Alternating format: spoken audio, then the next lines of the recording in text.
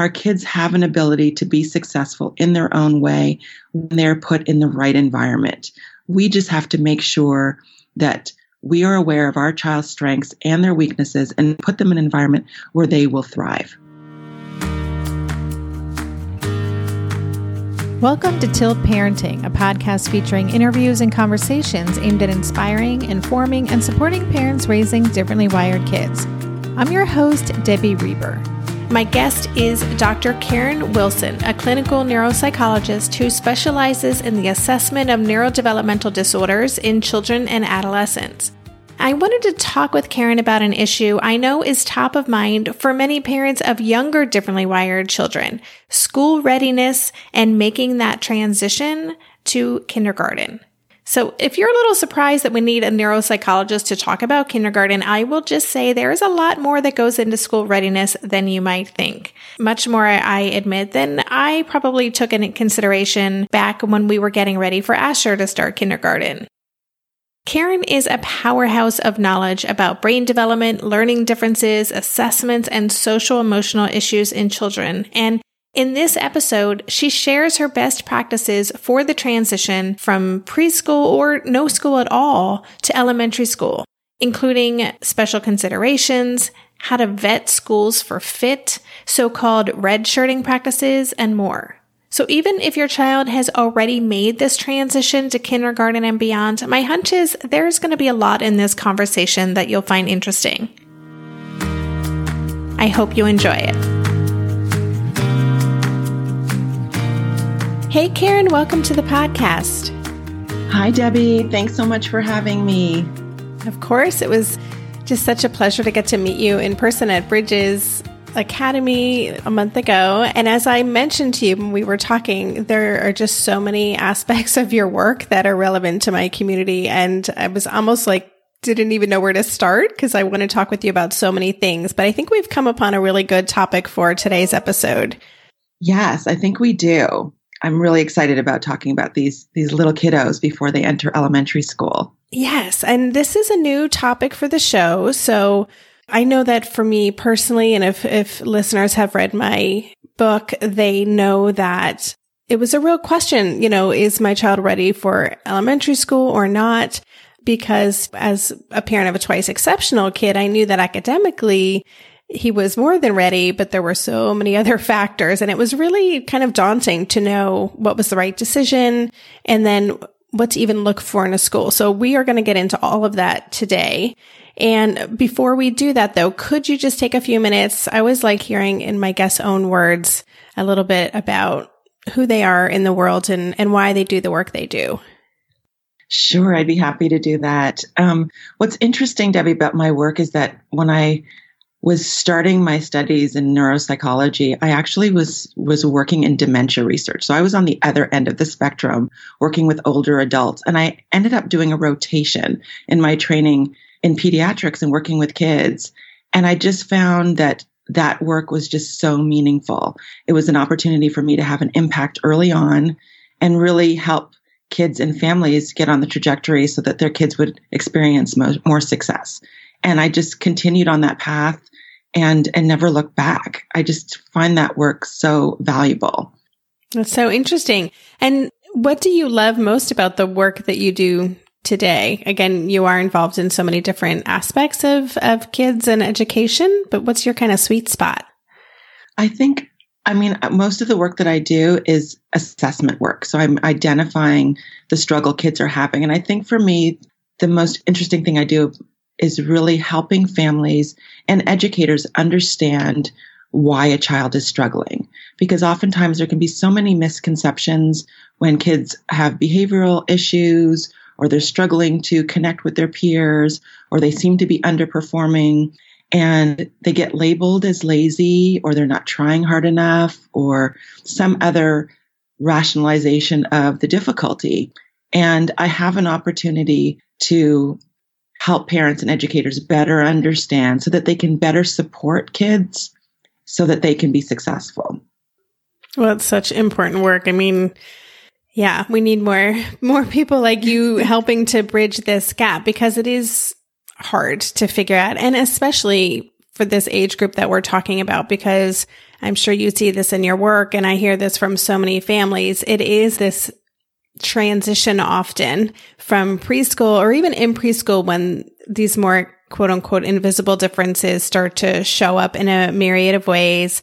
And then we're kind of confused about what's really going on. Is this an immaturity issue? And then how do I move forward? So let's start with looking at preschool students. And I guess, first of all, to start with, how do we know if a child is ready? If, a lot of kids are on the cusp, and there is some choice often in terms of if they're going to have them stay in preschool another year, assuming they go to preschool, or whether they should put them ahead. So what are the kinds of things that we're looking for to know that a student is ready to move on to elementary school? Sure. And I think when you're talking about kids who are in preschool, oftentimes asking the preschool teacher, where are my child's gaps? What are their strengths? That's an important conversation to have as you're preparing for that transition. And some of the things that you're looking for as parents, and I was looking for as a parent of a 5 and a 7-year-old when they were transitioning, is you're looking at their social emotional functioning, because oftentimes the emphasis is on those pre-academic skills. Can they write their name? Can they hold a pencil? And while those things are important, in kindergarten, they'll eventually learn those things. But I think the social emotional factors are so important because children are going to have to begin participating in group activities. They're going to have to really exercise good social and behavioral regulation of their emotions. They're going to have to understand others' feelings and show empathy. And I think those social emotional learning factors are so incredibly important. And then really looking at the ability to pay attention and executive functioning. What's so interesting is we often think of executive functioning as being important in middle school and high school, but it actually begins so much earlier. So a child's ability to kind of shift their focus from one task in the classroom to another, to go from circle time to a center table to do another activity. That's executive functioning. And what we're learning more and more is that early difficulties with paying attention, following directions, is often related to later difficulties with reading and math. And so we want to be able to kind of see where children are in their ability to focus, to pay attention, to follow directions, because that is, again, an early indicator, an early sign of success or difficulty, depending on where a child falls on kind of the continuum of those things. Gosh, as you're sharing those things, to me, it feels like, oh my gosh, that's a lot for a little person to be able to do. I'm assuming there must be a learning curve for every child, not just neurologically atypical kids in that transition. Absolutely. I think it's something that's important for all kids, regardless of their experience and regardless of their skill level. But kids will differ in terms of their ability to do those things. And that really tells you about the readiness. And of course, there has to be a good match with the kindergarten classroom that they're going to be entering. But these are things to start to be mindful of early on and to ask preschool teachers about. Or if a child is at home with a babysitter, to ask questions about following directions and things like that we know are important later on. And of course, we're going to be thinking about language development as well, because children are going to have to be able to, again, follow directions, which is language-based, but also express what it is that they need and what it is that they want. And can they do it in a way that doesn't cause them to be frustrated? And so a lot of these things interact with each other, because if kids struggle with expressing their needs and their desires, then they can become frustrated and have difficulty regulating their emotions, right? And so they have a meltdown because they can't adequately express what it is that they're experiencing. So we want to make sure that we're looking at their language skills. And it's often we think about, are they ready? So do we hold them back or do we put them into kindergarten? But the other question is, how do we prepare them for kindergarten? It may not be that we keep them in preschool for another year. It may be that we do something over the summer to make them better prepared for kindergarten when they do enter. There's a lot to weigh here. There's a lot of moving factors, and also kids are, malleable. I don't know if that's the right word, but they do develop unevenly and they can have big leaps. Like a summer could make a huge difference in a child's development. And from what you're saying, it seems like that preschool fit is really important too. If a child is going to preschool, that's really kind of the place for them to do this more prep work and to start to develop these skills so that I always did think of it as more academic readiness, as you mentioned, being able to hold a pencil and do those things. But really, this is kind of their training ground almost for kindergarten. Absolutely. And if you think about the social emotional learning that takes place in preschool, learning to share and learning to establish friendships. I mean, I think that is just as important, if not more important, than holding a pencil and being able to write your name, because those are skills that you're going to need for life. And if you can start developing them early, the better off you are later on. So let's talk about then, if you're in that place of indecisiveness, I want to talk about school choice later in this conversation. But, I'll just share that when we were going through this process, and my son's 15 now, so this was a while ago, but he was an August birthday, and there were some schools that had a September 1st cutoff where you had to be 5 by September 1. There were some that had a July 1 cutoff. So depending on the school he was going into, it could have gone either way. And I did really rely on his teachers. And it was a tough decision to make because he was reading at middle school level at that point and was just academically in a different place, but he was really dysregulated in the classroom and did not show a lot of that social emotional awareness or maturity. So they were very much like, oh no, this kid needs another year. And I was like, and I really did trust them and am happy I made that decision. But let's talk about that decision. What are, in addition to the kind of readiness that we're looking at, are there like pros and cons for pushing ahead or holding back for another year? Right. I think that whole idea is so debatable. And, people, and what you're talking about is really delaying school entry. And it's often referred to as redshirting. And parents of kids who aren't differently wired often do this for an academic or physical edge, right? But parents who have kids who are wired differently and are demonstrating some delays in some areas of functioning often do this to give kids the gift of time, right? To give their brains another year to develop those skills, or to give people who are working on those interventions time to help those kids develop those skills. So it's really an individual decision. I will say that kids with ADHD who've been given that label are redshirted more than kids who do not have that label. And boys are redshirted more than girls. And so when people are making decisions to delay school entry, parents of boys are more likely to delay school entry. And what the research actually shows is that early on, the kids can do better in kindergarten, but in the long term, it doesn't really make that big of a difference. And when those kids reach adolescence, if they're older in the classroom, they actually end up having more struggles later on. And again, that's on average. There will always be kids where that holding them back and delaying school entry works beautifully for them. But they're showing on average, it doesn't really make a difference. It's really more about preparing kids for kindergarten when it's their time to go. But again, it's such an individual difference because there's such variety and differences in the way kids are prepared and ready for that transition to kindergarten.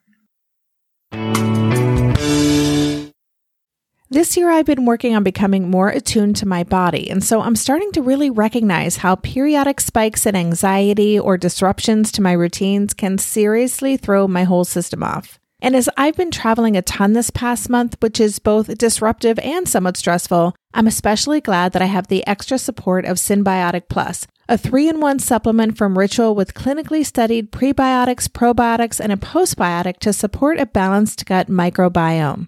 Synbiotic Plus provides fuel to the cells that make up the gut lining to support a healthy gut barrier. And it comes in this very cool minty delayed release capsule, which was specifically designed to help survive the harsh conditions of the upper GI tract for delivery to the colon.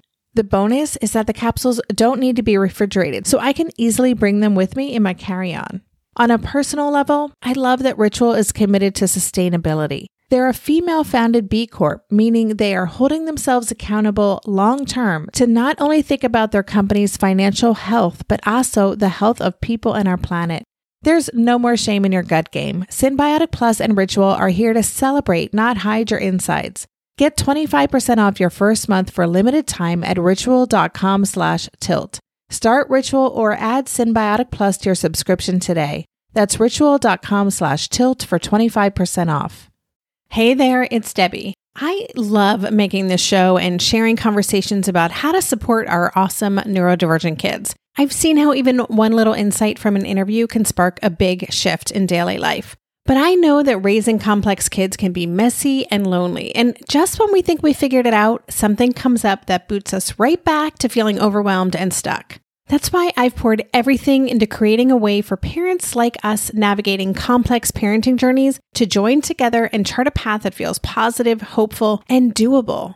It's the brand new Differently Wired Club experience. In the club, you'll get personal support from me and other seasoned parent coaches, 6 live calls every month where you can connect and get your personal questions answered, the opportunity to learn directly from authors and experts like I have on this show, monthly themes for getting specific and tactical, an exclusive private podcast feed, and the best, most generous community of parents. Seriously, these folks show up for themselves and each other, and that right there is really everything, because it's a daily reminder that we're not alone. Our kids aren't broken, and we have totally got this. The recently rebooted Differently Wired Club is on a brand new platform with its very own iOS and Android app. It is such a great space. However you learn, whatever your style, no matter the ages, genders, and neurodivergent profile of your children, the Differently Wired Club can help you cultivate the positive shifts you're hoping for. Join us today by going to tiltparenting.com/club. That's tiltparenting.com/club. I hope to see you on the inside.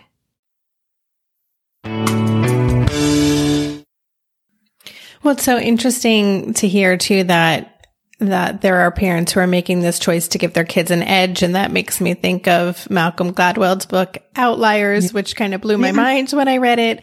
And I was the young kid, I was almost a full year behind kids in my grade. So I read it from that perspective of the kid who was so little compared to everybody else. But I found it interesting to hear what you just said too, that the research shows that often or sometimes these kids who might do better earlier, but they may struggle more in adolescence. Is there anything more you can say about that? I'm just curious, what kind of struggles? Is it just that they don't feel like they're on the same page maturity wise as their grade peers? Yeah, I think there are a lot of things going on. They're older, and so there's a mismatch with their cognitive development. There's this kind of asynchronous cognitive development where in some ways they're more mature than their peers, and other ways they're a little more immature, which is the reason why they delayed school entry in the first place. And I think also a lot of the difficulties that students have persist even when you delay school entry. And so the kids who struggle with those early reading skills end up being adolescents who struggle with reading, but now they're the oldest kid in the class who's struggling with reading. So you see how it kind of follows them, and that can create other difficulties for that child. Yeah, super interesting. So, okay, let's talk about school fit then. This is something I have done an episode specifically on school fit, and it's a huge topic, right? Because we as parents often have an idea of where we want our child to go to school, whether it's the neighborhood school or the school that we believe is going to give them that academic edge, competitive edge for college or whatever it is. But then there's the reality of who our child is. And so there's often parents who aren't really keyed into exactly what their child needs and are making a decision from more their ego or another point of view, may find themselves a few years in really struggling because it isn't a fit. So what thoughts do you have about what we should be looking for, assuming we have choice in where we're sending our child to elementary school, but what are we ideally looking for in a match? Right. I think, one of the things you said about having your own, being aware of your own expectations and your reasons for wanting your child to go to a particular kind of school or a particular school. I think that's really important for parents to tap into their reasons. because parents are going to have their own expectations of a school, and the school is going to have their own expectations for children entering kindergarten. And oftentimes there can be a mismatch between a parent's expectations and a school's expectations. So really understanding, what are the school's expectations for your child entering kindergarten? Do they expect your child to come in knowing how to write their name and knowing how to, identify the sounds that go with letters, right? The early precursors to reading. I mean, that is going to be incredibly important because you're going to know where your child is in those specific areas, whether it be language, whether it be those early academic skills or their social emotional functioning. So if you know that a school has children coming into kindergarten who are already reading and your child doesn't know the alphabet yet, is that going to be a good fit? So that's a question to ask. And then it also depends on your child's preschool experience. Some kids don't have a preschool experience and they're entering kindergarten for the first time. And this is their first time being in that kind of a structured environment. And you want to know, how do the educators prepare the students for that kind of structured environment, particularly kids who've never had that experience before. So you want to be asking questions about how many of the students who enter kindergarten have had a preschool experience, and those who don't, how do you prepare them for that transition? And see if they're prepared to do that. And have they had any experience working with kids who think, what I often describe as think or experience the world differently?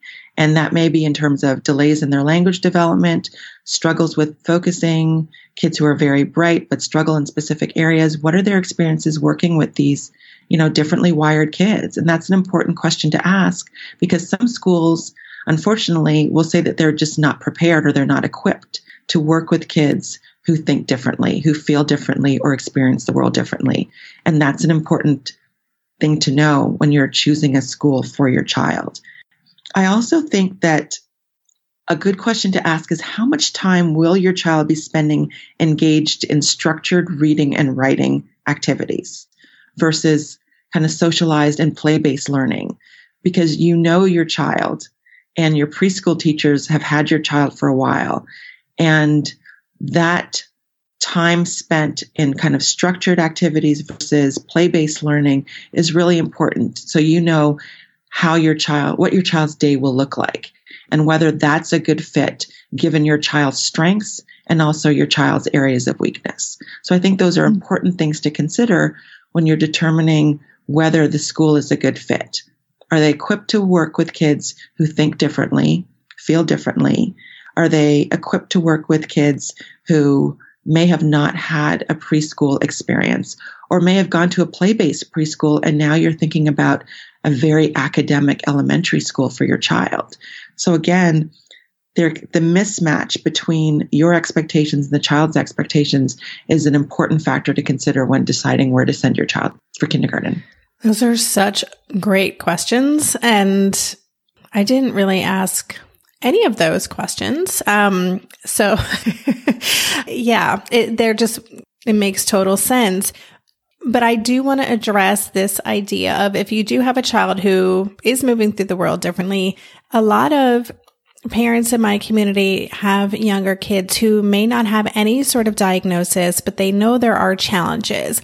But there's also a bit of, let's cross our fingers and hope that this works out, especially during this transition, because we may be getting conflicting advice from pediatricians and other people saying they'll grow out of it. This is a maturity thing. Every child's developing differently. And so there is a lot of optimism, perhaps is the right word, when we're transitioning into elementary school, and just trust that this is going to work itself out. And so I guess what I'm asking is, how much should parents disclose about challenges they may be experiencing at home, or areas of struggle of intensity, perhaps, or intense behavior in preschool when they're making that transition? Parents are afraid of putting a bullseye, a target on their kid's back. So what are your thoughts on that? I think, again, and it's such an important thing to consider, and parents often don't know where to begin. They don't want to disclose too much because, again, like you're saying, they don't want to have the new teachers have these preconceived notions about how a child is going to be in the classroom.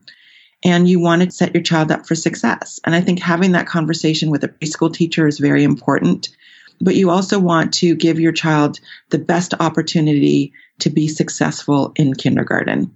And I'm hearing you say what a lot of educators have told many parents of kids who think differently, that they'll grow out of it, or he's just a boy. I just finished giving a talk about this. He's just a boy, he'll grow out of it, or she's just a girl, or she's just shy. And oftentimes the rationalizations that we say are often keeping parents from moving forward with getting kids the right support that they need in order to be successful.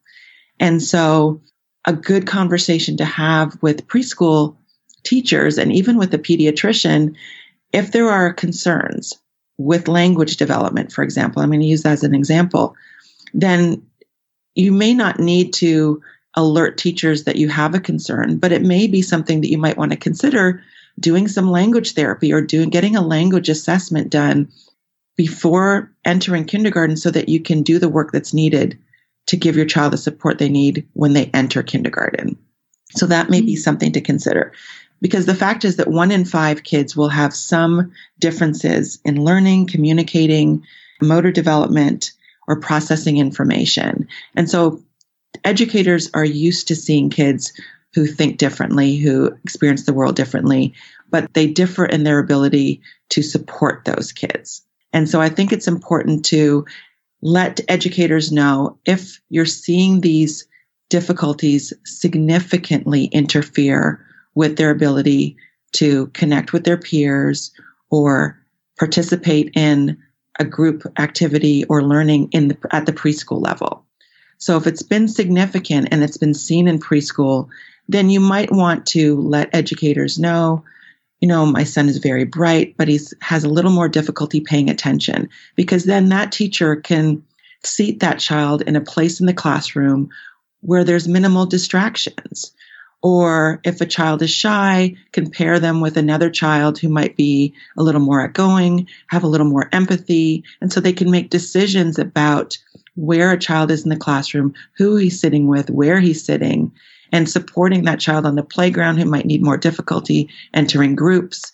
And so it could be beneficial so that supports are in place for a child to, again, be successful when they make that transition to kindergarten. So what are some of the other things then that parents can do to help with this transition? You mentioned maybe doing some extra work over the summer if we're not redshirting them to try to get them up to speed more where their peers are. What other kinds of preparations can we do, not just for our kids, but also for ourselves as parents? Yeah, I think one of the things is really connecting with the community of parents who are also in the same boat. So, parents who are entering kindergarten for the first time, or they have kids who think differently and are entering kindergarten. So getting in touch with other parents who are experiencing the same thing, and also connecting kids who are entering kindergarten with peers. So finding parents who have kids who are going to be entering either the same elementary school or an elementary school will be good. So what you want to do is give kids an opportunity to play. And oftentimes the focus is on coloring and forming letters and cutting out shapes, when in fact, giving kids an opportunity to play with other children is a great tool for learning, because they learn how to negotiate, they learn how to problem solve, they learn how to focus their attention, they learn how to shift their attention. And so giving kids an opportunity to play with kids who are also going to be making that transition is incredibly important. And I think in addition to practicing skills over the summer or before they enter kindergarten, helping a child to know what to expect. So spend time talking to a child about what kindergarten will be like if it's a new school and a child has anxiety about making that transition. Speaking to the teacher about meeting him or her before your child begins school. Driving by the school on a day when school is not in session so that they can familiarize themselves with, the playground and the front doors and what the school campus looks like. All of those things help to alleviate anxiety for a child. So driving by the school, visiting the school, meeting the teacher, arranging play dates in a park with other kids who are going to be entering the school. And I think one of the most important things you can do is to start establishing routines at home if you haven't already for children, because school is all about routines. And so if you can start establishing those routines around bedtime, around times for reading at home, maybe even times for working on some of those pre-academic skills, in a fun way. So now we're going to have some drawing time. So having those routines in place before a child makes that transition can be incredibly helpful, because they get used to what it is they're going to experience in kindergarten, which is a lot of routines. And so I think doing that is going to really set a child up for success, because they'll be familiar with the idea of a routine when they make that transition. And the other thing is to make sure that kids are getting enough sleep. Kids between the ages of 3 and 5 need about 10 to 13 hours of sleep, including naps. And when kids are getting enough sleep, they're better able to pay attention. They're better able to regulate their emotions. And kids who think differently need more sleep than typically developing kids. So it's even more important to establish those sleep routines early and to make sure that kids are getting enough sleep on a regular basis for optimal health and performance. When it comes to raising kids, there's so much to consider. Things like, what do we feed them? When do we feed them? How do they sleep? What does it look like to raise kind kids? How does their nervous system work? How do I keep myself calm? What are my triggers? There's so much that comes into play, and we are distilling all of that information for you at Voices of Your Village podcast, where we bring experts in the field of early childhood and education and psychology and across the board, so that you don't have to comb the internet for information. You get to show up and hang out and have shame-free, judgment-free conversations and insights into what it looks like to raise kind, empathetic, emotionally intelligent humans. I'm Alyssa Blask Campbell. I have a master's degree in early childhood education. I'm a mom of 2, and I am walking this journey right alongside you doing this work. Come hang out with me at Voices of Your Village, and we can dive into real conversations with actionable tips. Oh, hey, everybody. It's us, Blair and Molly, your old pals from Toddler Purgatory. 2 moms who are also actors, who are also creative beings, who sometimes feel stuck. And now we're back with a whole new podcast about unsticking it, launching in January. What happens when life gets in the way of our creativity instead of nourishing it? We talk to all sorts of guests about how to break through the mucky, gluey, sticky wall that can get between you and your creativity. We hear about their journeys, their successes, their challenges, and even their bougie coffee shop orders. So, join us, won't you, as we deep dive into how to unstick ourselves from the life gunk that can get in the way of our creative freedom. Get out of there, life gunk. Let us help you get back to your best creative self. Look for Unsticking It with Blair and Molly, wherever you listen to podcasts, starting in January. Unsticking It with Blair and Molly, because sometimes life sucks. Unsticking it.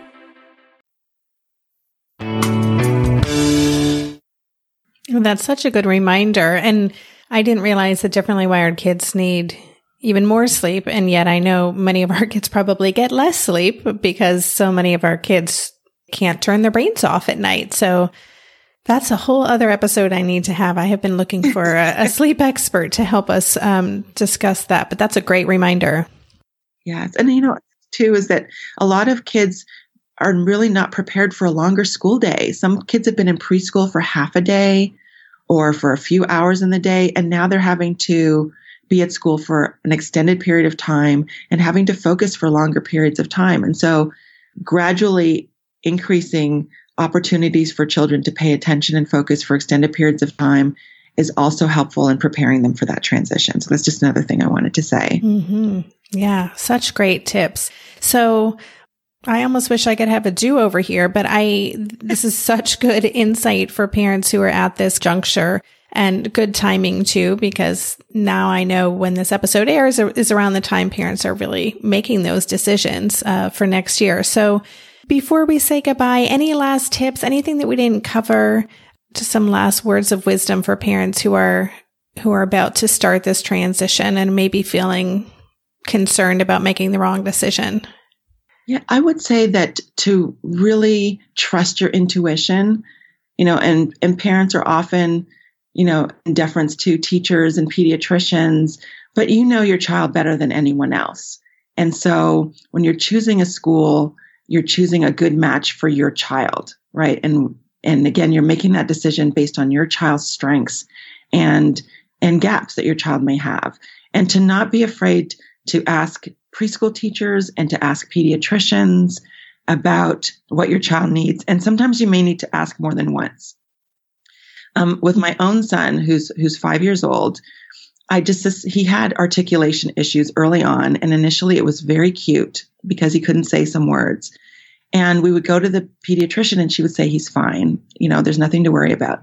And I remember we were at the end of our appointment and my hand was on the doorknob getting ready to leave. And I said to her, do you think that we should consider speech therapy for him?